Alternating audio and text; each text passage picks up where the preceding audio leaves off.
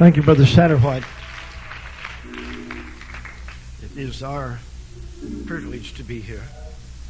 And we want to thank Brother Parker and the rest of the committee for asking us to come and hopefully contribute something. And we thank them for the nice room and all the accommodations and everything that goes with it. God bless you and thank you. You may be seated. Four most welcome words in Pentecost. You may be seated. Especially as you get older. Amen.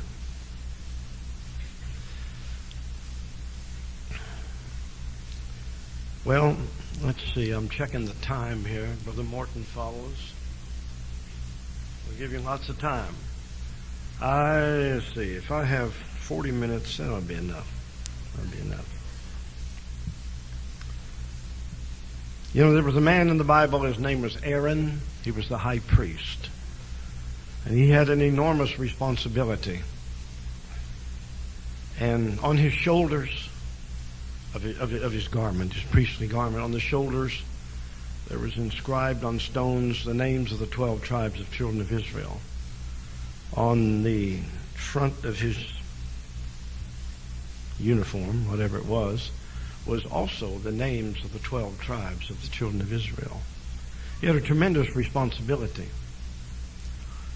When they took off his garment when he was, I'm not sure what age, maybe 50 years old, something like that, it was time for him to die. They took off his priestly garments and he died. It's just the way God had ordained things. But he carried the burden for the people of God, carried it on his shoulders, the burden of it, and he carried the love of it next to his heart. Because a man of God cannot just shoulder a burden for the work of God and all the logistical work that goes with it. Everything like that. There is a lot of that. There is administration. And there is delegation. There's a lot of things that goes with the work of God. But the real man of God who's been called by God, more than anything else, he will feel it on his heart also. And he will have a great concern and a great burden. He will carry that. He carried that, the tribes of Israel. Wherever he went, whatever he did, he could not minister without recognizing them. He could not put on those priestly garments and execute the duties of his office without feeling the burden of it and without feeling the pressure of it on his heart. He had to feel both. And God enabled him to do this, and God enabled him to come before the Lord for the people. What an enormous responsibility he had. And he had to have something from God to do this. It is the height of presumption. Now this is just me, okay? But what I would feel, if you could search the world over and to presume, and to me the height of presumption would be a man claiming to be called to preach when he's not. And that goes on a lot, especially within ranks of organization, because organization without the Holy Ghost cannot filter out certain things. And it always just makes for confusion. That's what it does. It makes for confusion. To presume that I am called of God and I am up here, whatever, and not be called of God would be a terrible thing. It would be a travesty to do something like that. And because God needs men who are called by Him, and without men who are called by God, the church can't survive. It just cannot survive. And other men of God cannot survive. We have to have this.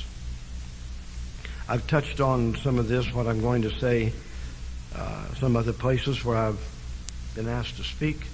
It's a little different aspect today. The Lord talked to my heart about some things, and I'm glad that He did.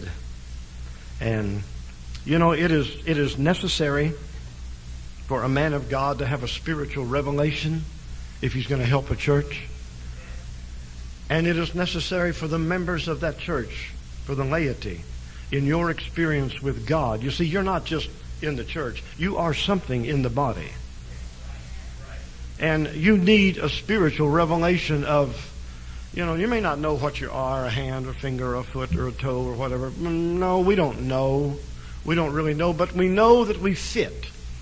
And you can usually tell in the church when you fit. As you reach a certain age and you reach a certain area, level of dedication to the Holy Ghost, you feel your life begin to fit in the church. And that's when you need a revelation from God. God chose men in the Bible to build the tabernacle. They built the furniture. They overlaid it with gold. They built the hangings and all the curtains. They built all of these things. And inside the tabernacle were the hangings and the curtains and all these things. Now the Bible says that things in the Old Testament are written for our admonition. They are types and shadows. We have the real thing. They only had the shadow. You say, well, they had a real curtain. No, we have the real thing in our heart. And you need to seek the Lord with all your heart to have the revelation He wants you to have to make your church beautiful. Some of the men God called, they were to take needle and thread and sew seraphims, heavenly creatures. They were to embroider them in the curtains. Moses could have told one of them, said, take these curtains, put a cherubim on it. Fine. What does he look like? What does the cherubim look like? Have you ever seen one? What if you were asked to do that? Some lady, I don't think we'd ask a man to embroider, but we might ask a lady. Well, fine, would you show me a picture of one? Well, there's all kinds of artists' concept of what they are, what they were, angels and all those things. But no one knew. That man had to have a revelation from God. Now, I don't know, just grant me a little poet's license here, would you? Let me embellish a little bit just with my mind, okay? This man, he's been asked to do this. He's got to go to work the next morning. I've got to pick up my needle and thread, silver and gold and crimson and blue, and I've got to make a cherubim. He told his wife, honey, I don't know what a cherubim looks like, but Moses told me to put one on this curtain. I don't know what I'm going to do. He went to bed that night, couldn't sleep. Finally, he drifted off into that nether land of half asleep, half awake. All of a sudden, as he looked up toward the top of his dwelling, tent, or whatever it may be, a creature appeared. Began to fly around the bedroom. He said, that's a cherubim. Yeah? He's got a head. Ooh, look at all the eyes. Oh, look at the wings. 6? Oh, have mercy. Got all kinds of, look at his feet. Well, he's hiding his feet. Look at all this. He got a revelation. He could not have put that on the curtain without a revelation from God. And I want church to be beautiful. And the more saints of God in the church I pastor who have a revelation from God of who they are and what they ought to be doing, and they have found their niche in the church. Some of them find it teaching Sunday school. Some of them find it driving a bus. Some of them find it in supportive roles. We've got a family who every Sunday morning they cook breakfast for the bus workers. There are about 50, 60 people gather there, and they cook breakfast. Man, she'll cook this and that and have fruit and dessert and omelets and biscuits and gravy and have all kinds of stuff for and she's so happy, she and her husband, as they do it. God has provided that for them. And it makes everything go so smooth, so beautiful. I never have to say, what are you going to do? You're going to do this? Never. Because they found it. Or, the bus workers. The bus workers, when they visit those homes every week, they go walk into those homes and work with those kids and get to talk to the parents. And all those kind of things. How marvelous it is when someone finds out what I'm supposed to be doing in church. They couldn't have made that tabernacle beautiful. Make the mercy seat. Was it seraphim or cherubims? No, one or the other one. So they're on there with their wings touching. How do you know what one looked like? That goldsmith, as he tapped with his hammer, as he cut with his knife, as he crimped, as he did things. And when he was through, he had something God could use. Because he was called of God. He was wise-hearted. God put into his heart to do something for him. And oh my, if we're going to have our tabernacle look good and beautiful and nice, people are going to have a revelation, going to have a revelation from God of what they ought to be doing. I can't believe that God gives someone the Holy Ghost and then doesn't tell them, what kind of a burden to execute. And, after they're taught and after they grow to a certain level of spiritual maturity, they ought to be contributing to the church. If they're not contributing, if they're not adding, they're taken away. To put something on there, just a wild design, well, I think I'll just put this on there and embroider that, it would have been rejected. It had to be the right thing or nothing at all. May the Lord help us, at whatever level we are in the kingdom of God, to have a revelation from Him so that whatever we do, it's almost beautiful enough sometimes when God uses you and blesses you to take people's breath away. Oh, gold and silver and blue and red and purple, and it's beautiful. It's gorgeous. God wants to bless His people. In Psalms 133,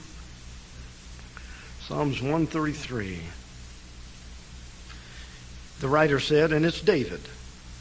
David said, "Behold, how pleasant, how good and pleasant it is for brethren to dwell together in unity.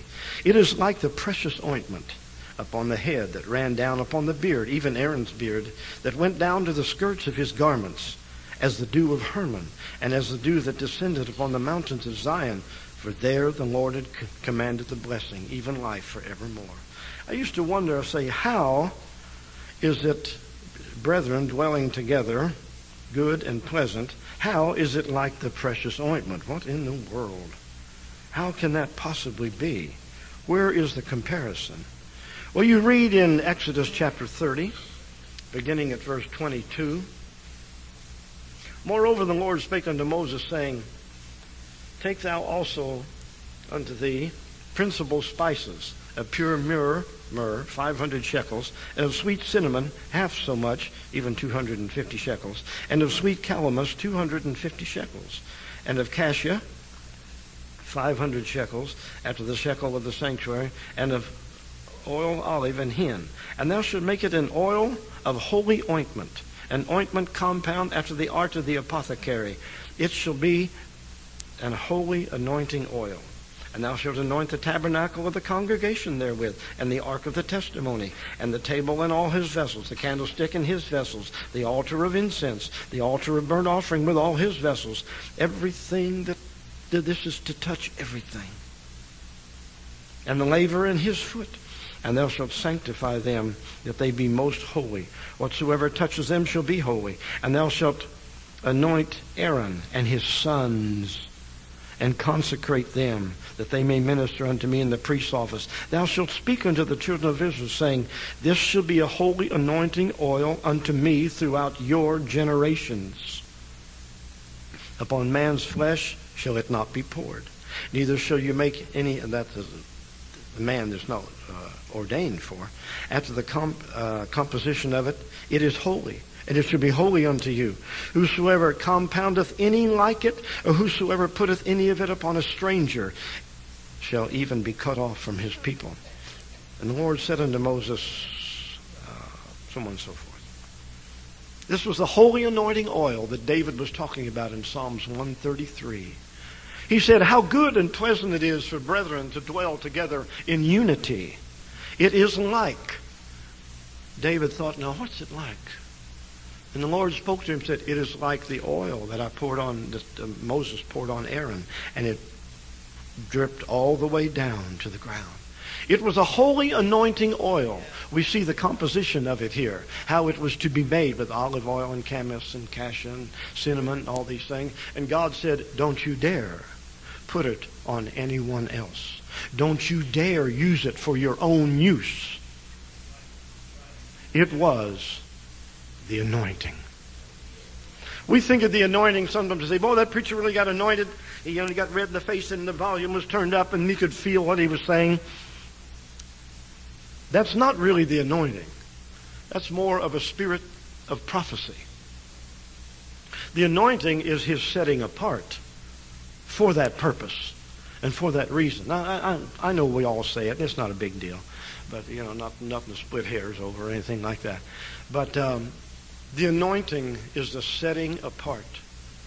This holy oil was to anoint every single thing that was holy. It was made to be holy, and it was made, the whole thing comes down to one word: service. Service. That was the main thing. He made a large volume of this, and he just poured it on. He just poured it. We take a little bit of oil and we drop it, put it on somebody. That's fine. I wouldn't want oil poured over me. But Aaron had it, I think the amount was about 6 quarts, something like that, all mixed together and then poured over Aaron. That was the anointing. And God said, don't you use it for this. Don't you use it for any other purpose. Don't you put it on a stranger. Don't you use it for yourself. You can't use it for anything except to touch the vessels of the tabernacle and for Aaron and his sons. And Aaron and his sons had been set apart for the work of God, and they had this holy anointing oil. And so, anointing is a setting apart, not an exclusion, not as being exclusive, but an anointing is setting apart. And anointing, one thing about it, it recognizes an anointing. And there's nothing that can mess up fellowship, especially among brethren, more than someone who's recognized as a preacher and is not called to preach. It does nothing but put a strain on everyone. He's up here and people want to hide their head and want to think, I wish he would get off. Nothing personal. Nothing personal. But the anointing is not there. The anointing isn't there at all. And when you get an uncalled man pastoring a church, and it's happening today, you get uncalled men pastoring churches, and they raise up uncalled men, and they send out uncalled men. An uncalled man sending out an uncalled man is going to be just a bunch of confusion. And it won't. David said, how good and how pleasant it is for brethren to dwell together in unity. Without the anointing, he said, what's it like? It's like the anointing. He said, it's like that oil they poured on Aaron. That was only for that. You can't use the anointing for anything personal. You can't use it for an agenda. You can't use it now. If I'm really anointed and I really feel something, they'll recognize me and I'll be able to get this church, or I'll be able to do this position, or whatever it may be. That was a curse. To use it for anything personal, it brought a curse. It brought death. It brought being cut off from among the people. And yet some men presume to be called of God and to have an anointing when God has not anointed them. And to want to use what God has provided for personal means. You can't fellowship someone who is in this for themselves. If they're in it for themselves, you can't fellowship. And this happens. This does happen. They'll destroy the whole spirit of a meeting. One guy can destroy the whole spirit and atmosphere of a service. And it'll take a spiritual genius to get it back. It'll take somebody who knows how to operate in the Holy Ghost and is an apostle, a prophet, evangelist, a pastor, a teacher to get it back. One guy can mess up things real good because he's not anointed, he's not called, and the thing is, he doesn't know it. The man who is anointed and who is called always approaches this desk with trepidation. Always! Because he knows I'm nothing. Without that oil poured over me, I'm nothing. Without that oil dripping down on me, how can I bring fellowship and unity?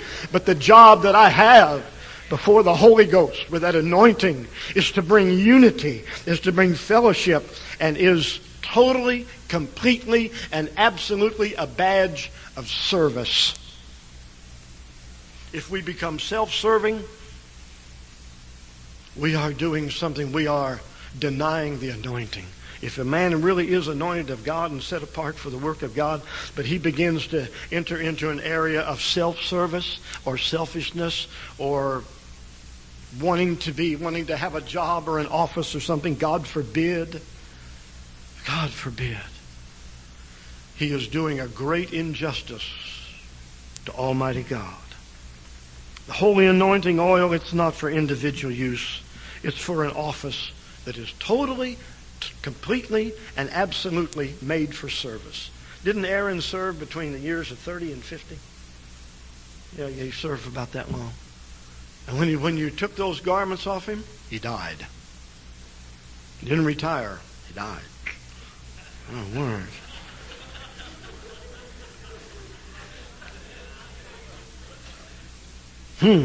Well, who knows? For us to dwell together in unity, we have to recognize each other's anointing. Men of God, young men here may be called to preach. You don't want to get called to preach if you can do anything else. You don't want to get called to preach so you'll be up here. Now, I've been doing this for 46 years, something like that. I've been pastoring for 40 years. Whatever that means, I don't know. I've yet to figure it out. But, whatever it means. But we will have unity. Well, let me back up a minute. For us to dwell together in unity, we have to have anointing. He said, it's good for brethren to dwell together in unity. And it's like, and David was never a man at a loss for words, Brother Booker. But he said, well, it's like, and all of a sudden the anointing oil. David said, that's it. Brethren together in unity because of a similar anointing. Behold, how pleasant and good it is. We can even have differences of opinion in some non-essential items. But when the anointing is there, it is good and it is pleasant as we dwell together under one anointing. Setting apart, if our whole demeanor and atmosphere and attitude when we're asked to preach is for service, not to serve ourselves. Not to serve ourselves, not to say, boy, he did pretty good, didn't he? Wow. When I get home, before I get home, the telephone will ring, and my wife will say, how did you do? She's my critic. I have to answer to her, how did you do, honey? Don't tell me you used something you've used before. Don't do that. Well, whatever. And I'll say, well, I think I felt something. Somebody told me I did good, I say, oh, well, who was it? She wants to know. She wants to know their credibility or their credentials. Let me know who told you did good. Yeah, she's too smart for her own good. And the degree that we realize the anointing is setting apart, the degree, or we will have unity when we recognize, or we will have it to the degree We will have good fellowship and unity to the degree that we realize the anointing is for service. That's all that it's for. Aaron, have your garments on. Position yourself. Everything. You are dressed. You are just right. But now, Aaron, here's the children of Israel here. Here's their names up here. And now I'm taking this oil that can only be used for service. The articles of the tabernacle. You can touch them with it. You can touch the table and the laver and the candlestick and in the holy place, and covering your garments down to your feet. But don't you dare use it for anything else. You cannot. It becomes a curse when that happens. If a person wants to further himself, if a man of God, perish the thought, would want to further himself by using an anointing, he will fall into ruin. He will fall, first of all, he'll get deceived. And the devil will get in. And there will be deception. And the devil will say this and this and this, and pretty soon he's doing things and fellowshipping places where he should not, what he should not do and where he should not go.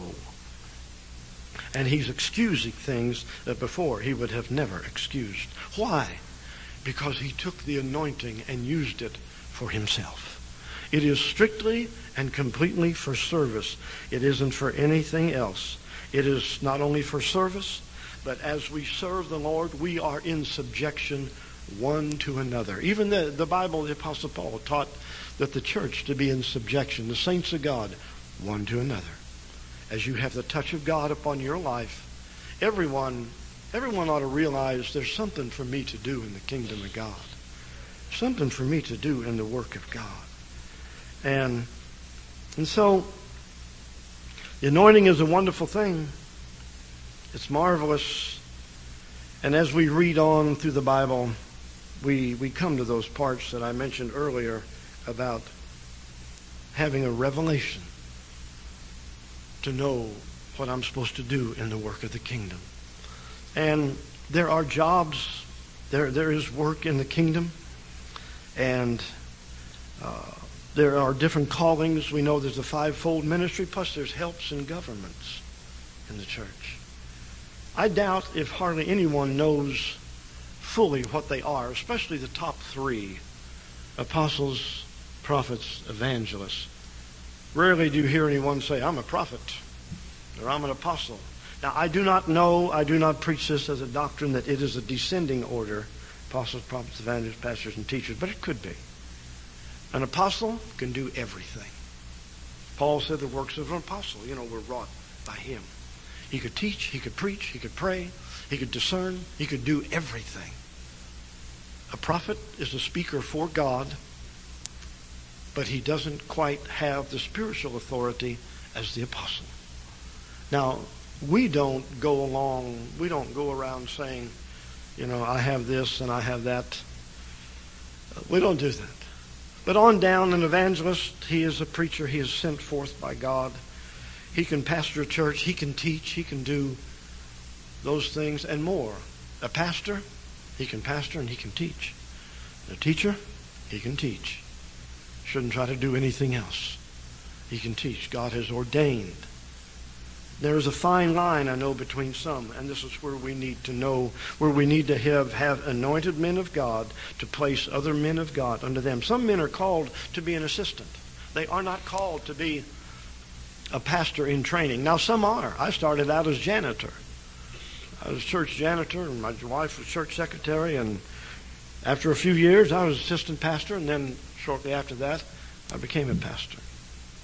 But some men, I have men who worked with me in Twin Falls, Idaho. They can preach marvelously. They can administrate. They are intelligent. They can take care. They take their jobs. They take what has been asked them to do and do it beautifully. But they will never go out to pastor a church because God has not ordained that. They are an enormous help to me, a tremendous help to me. They make me look better if that's possible. They do that. And yet their whole demeanor and their whole personality is one of service. It's of service. And so the anointing was strictly And I know I'm almost redundant on this, but it is strictly and completely and absolutely and totally for service. Fellowship, yeah, how good and pleasant it is for brethren to dwell together in unity. As we gather together in a meeting like this for unity, we're really trying to help ourselves. We're trying to hear something. We're trying to learn something. My wife said, was the service good last night? And I said, yeah. Brother King preached about for us not forgetting what God has done for us and things like this. And she commented that, that sounds good. And we are here for service. We are here for service. We are servants. Aaron was a servant. To the people of God, he looked like, he was right next to Moses. And as he had on all his uniform of service, and as he went into the tabernacle, but it was completely, totally, 100% for those people. It was for them. Everything Aaron could not do anything that was not for the people. He might, when the day's over, take off his, I don't know, whatever you call it, ephod, or take off his garment that he was wearing, take off his mitre, and, things like this. Because he didn't have to take off his shoes. He went barefoot into the tabernacle. Couldn't wear shoes. But everything he did as he wore that garment was for the people. And men of God we have to realize that we are anointed by God for a reason, for service. As I read that again, behold how good and pleasant it is for brethren to dwell together in unity. It's like the precious ointment upon the head that ran down upon the beard, even unto Aaron's beard, that went down to the skirts of his garments, as the dew of Hermon. Anytime dew is mentioned in the Bible, it's like it typifies something fresh and refreshing. I tell you, the anointing always makes things fresh. A man may have preached for many years and preached the same message over a number of times, but when the anointing is there, when he has been anointed by God, he may have pastored for many years, preached for many years, but still he can be fresh as the dew of Hermon. Why? Because there's an anointing there, and it brings a freshness. This office of being an apostolic, Jesus-name preacher, is not like anything else. You may have a trade. I worked in one of the building trades years back. I was a journeyman, and I started as an apprentice, and I worked with other men, the electricians and the carpenters and the plumbers and whatever. And you can get to the place in those trades to where you are at the top. You are the best there is. You know everything about it. But trying to do this, you just never can get good enough. You can't do it. It's not like anything else that I will get so good. The better you get before God, the more of service you are. God protects himself. He protects his kingdom. Alan Redpath said something one time. He said, he's a writer. He said, the highest positions in the kingdom, and there are positions, are reserved for those who have qualified in secret. They're qualified in secret. I'm sure Brother Booker's read The Making of a Man of God. A fabulous book, wonderful book. But God protects his church, and he protects the ministry, that the more we pray or the more we fast and the more we study and the closer we are to God is for one reason: for better service, not for better notoriety, but for better service. It may be in secret, but the closer you get to God as a man of God, the closer you get to the Lord, and the more intimately you become acquainted with him, the more you feel. What do you feel? Oh, there's things that are euphoric, and there's joy. But the more you feel is the burden for the people, and the burden for the work of God, and the burden for the kingdom overall. Oh, God. And so the closer you get to God, the closer you feel the splinters in the cross, and the nails, and things like this. And the closer you get to God, the more of a burden you have for the work of God. And that's just the way it is. It's the closer you get to God, the less you realize you're in this for yourself. Can't be in it for yourself. It just can't. I mentioned again, you can't fellowship someone who is in this for themselves. They will wreck the spirit of a meeting. And thank God, a meeting like this, men want to be in service to one another. And children of God, when they have a man over them as pastor, and the pastor is over people, the Bible says submit yourself. Sub means below. Put yourself below. You are that. And not that your pastor is any better in some measure as a man, but at the same time, God has poured that anointing oil over him and set him apart. He is set apart strictly, completely, and absolutely, and totally for service. And he will be able to convey that to a congregation. A man who is very dedicated, a man, I've heard it say, some young preacher get up and speak, or someone testify and say, I know whose church they're from. You can tell it.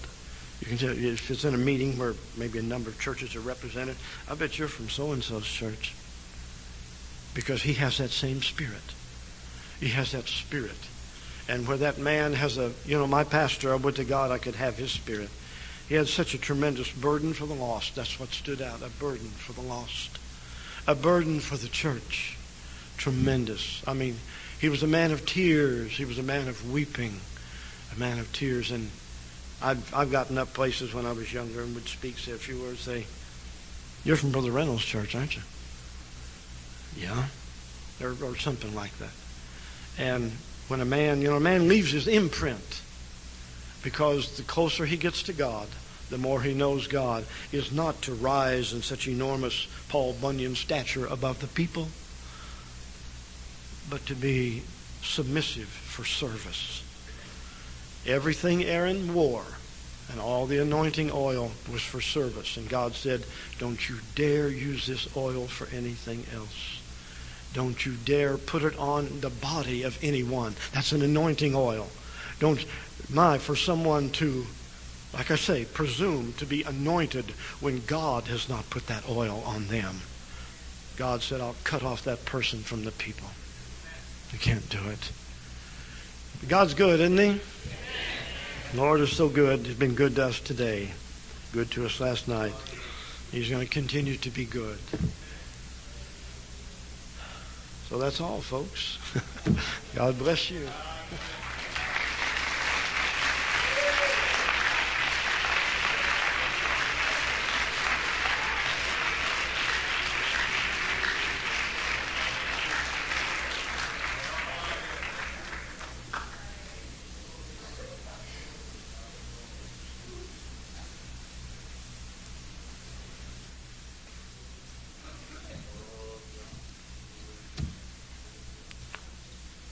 Elder, you got my attention. Hallelujah. Praise God. Hallelujah. Feel the presence of the Holy Ghost. How about you? Praise God. Let's sing this song as a prayer to the Lord. If you can use anything, Lord, you can use me. If you can use anything, Lord, you can use me. Do you believe it? Do you want to be used? Take my hands, Lord, take my feet. Let your spirit move through me. If you can use anything, Lord, you can use me. Oh, if you can use anything, Lord. Lord, we want to be used today, Jesus. If you can use anything, Lord, you can use me. Take my hands, Lord, take my feet. Let your Spirit speak through me. If you can use anything, Lord. Oh, can we sing it with our hands raised from our heart? Lord, if you can use anything. Lord, you can use us, Jesus. Your anointing to flow through us. Lord, to be set apart, to be separate, God, to be holy unto you, Jesus. Oh, take my hands, Lord. Take my feet. Let your Spirit speak through me.